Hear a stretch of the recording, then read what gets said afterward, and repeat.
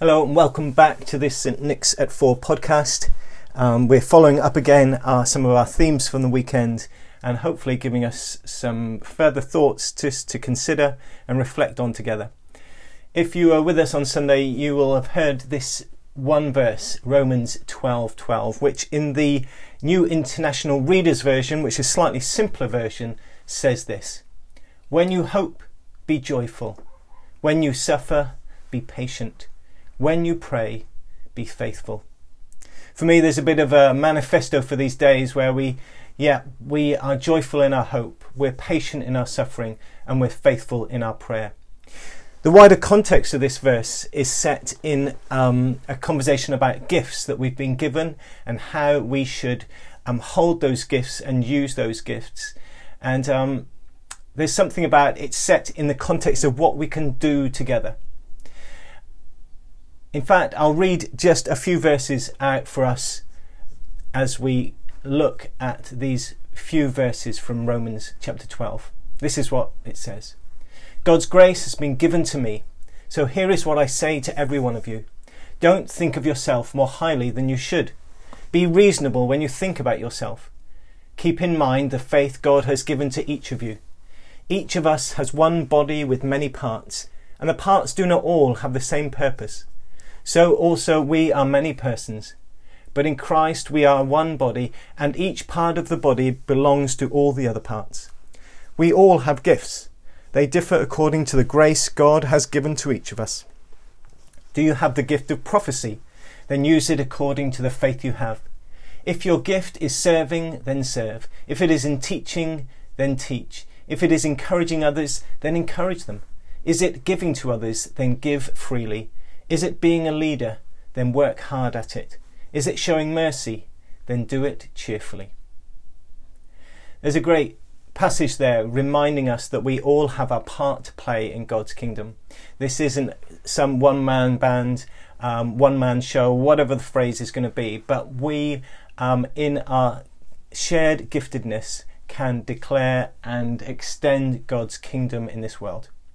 So what do I want to pick up from this? Well, there's this little phrase that says right there at the beginning, verse 3, "Don't think of yourself more highly than you should." Now, I don't know how that sounds to you, but it sounds kind of like a negative thing. It's like a put down. And we're going to just consider that for a bit in this podcast. I came across a question from a friend recently, and he was considering how a verse from James chapter 4, what this verse might mean to us as we share our gifts together. And it says, James chapter 4 verse 10 says, "Humble yourselves before the Lord, and he will lift you up." Now, I think essentially it's a reminder that we can't lift ourselves up. It guards us against the whole pull yourself up by your bootstraps idea, which is all about kind of recovering from setbacks without any outside help, or to succeed only by our own efforts and abilities. For me, that's the opposite of humbling ourselves. Humble yourselves before the Lord, and he will lift you up. It comes again in another book in the New Testament, in 1 Peter, and it says this, 1 Peter chapter 5 verse 6, "Humble yourselves therefore under the mighty hand of God, that he may exalt you in due time." There it is again. Humble yourselves. Maybe it's this idea from our reading in Romans chapter 12. Don't think of yourself more highly than you should.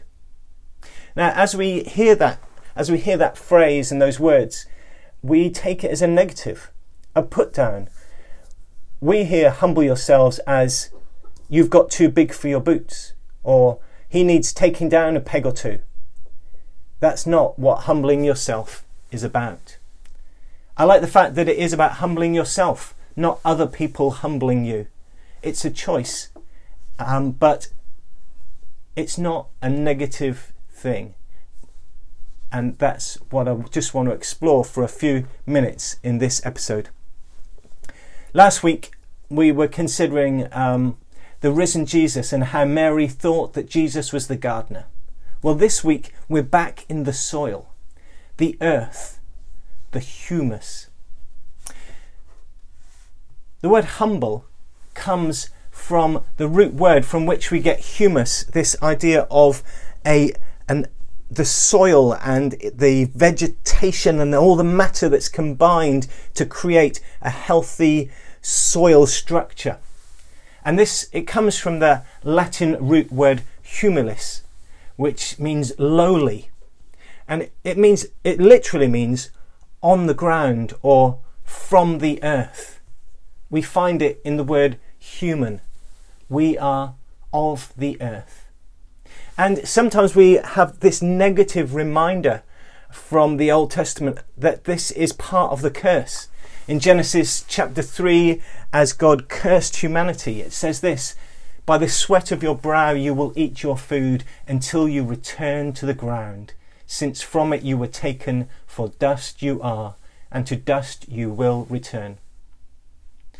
And we hold on to that kind of negative kind of curse, but actually that wasn't the first time that God described us as the dust of the ground. And if you go back into chapter 2, it says this: "Then the Lord God formed mankind from the dust of the ground and breathed into his nostrils the breath of life. And the man became a living being." And I think that's what it is to be humble. We are of this earth. We are not of the stars. Maybe it's a bit of a reality check, a reminder of what we are. We are of this earth.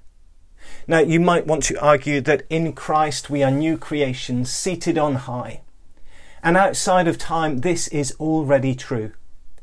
But here and now, I am living in the now and not yet kingdom of God. Perhaps more on that another week. But for this episode, back to the humus of humility. For me, humility is about being earthed, knowing our place, knowing our identity as creative being, as created beings. It's a positive thing. It accompanies contentment as we understand and accept ourselves and our position in the world. But we know what this world is like. We're always looking to make progress, improve our lot, grow. And all this is good. We have gifts and skills that we are to use, but not for our own advancement. Our gifts and skills are to bring God's kingdom to bear in the world. So for me, it's not pride that is the opposite of humility. It's the seeking after transcendence that is the opposite of humility. It's the trying to escape our position in the world that is the opposite of humility. Or in the words of Eugene Peterson, our problem is that we fail to be comfortable in our own skin, to come to grips with our place in this world, that we are of the earth, not above it, nor any other living thing. We are not content with merely being human, so we strive to become something greater, to distinguish ourselves from and above others. I think that just about explains it. That's it. It's right there. Now, there's one other passage in the Bible that talks about humbling ourselves that I want to pick up on this in this episode. It actually came in the Lectio 365 prayer app just this morning. And it says this in 2 Chronicles: "If my people who are called by my name will humble themselves and pray and seek my face and turn from their wicked ways, then I will hear from heaven and I will forgive their sin and will heal their land." Now, this verse comes in a context of difficult circumstances, and it fits for us in these days that we are coming to terms with this coronavirus. And in some ways, apologies if this is controversial, but in many ways, I think that despite what this verse says, I don't actually think we can humble ourselves. I think humbling ourselves is about realizing our position, that kind of realization that we are of the earth. And that realization doesn't change it. It just shows that we accept it. So today perhaps I can do some Yoda theology. And in this case, I mean the Star Wars Yoda. Humble yourselves before the Lord and he will lift you up. Perhaps Yoda might say, humble you are before the Lord. He will lift you up. Or from 1 Peter, humble yourselves under the mighty hand of God, that he may exalt you in due time. Yoda might say, humble you are under the mighty hand of God, that he may exalt you in due time. And then from 2 Chronicles, if my people who are called by my name will humble themselves and pray and seek my face and turn from their wicked ways, then I will hear from heaven and I will forgive their sin and will heal their land. Perhaps Yoda in this situation would say, if my people who are called by my name, who are humbled, will pray and seek my face and turn from their wicked ways, then I will hear from heaven and I will forgive their sin and will heal their land. Humility isn't something we do, it's the position we are in. Perhaps a little bit more than that, humility is the awareness of the position that we are in, the understanding of it, the acceptance of it. And if we just hold on to that passage from 2 Chronicles chapter 7, they were in difficult circumstances. The verse just before, verse 13, says that God has shut up the heavens so that there is no rain, and that he has commanded locusts to devour the land, and he has sent a plague among his people. Those are difficult circumstances, and we have a sense that we understand them in some way. What is our response? Perhaps our response is to understand our predicament, understand our position as of the earth, created beings. Perhaps our response then is to pray and to seek God and to turn from our wicked ways. In turn, God promises that he will hear from heaven and that he will forgive and that he will heal. So perhaps humility isn't something that we do to ourselves. It's an understanding of who we are, of what we are. There are many things that we should do. Our readings from Romans chapter 12 this week gives us quite a long list of the things that we can do, the gifts that we have. But our identity isn't in our human doing. It's in our human being. We are of the earth, grounded, and it's no bad thing. See you next week.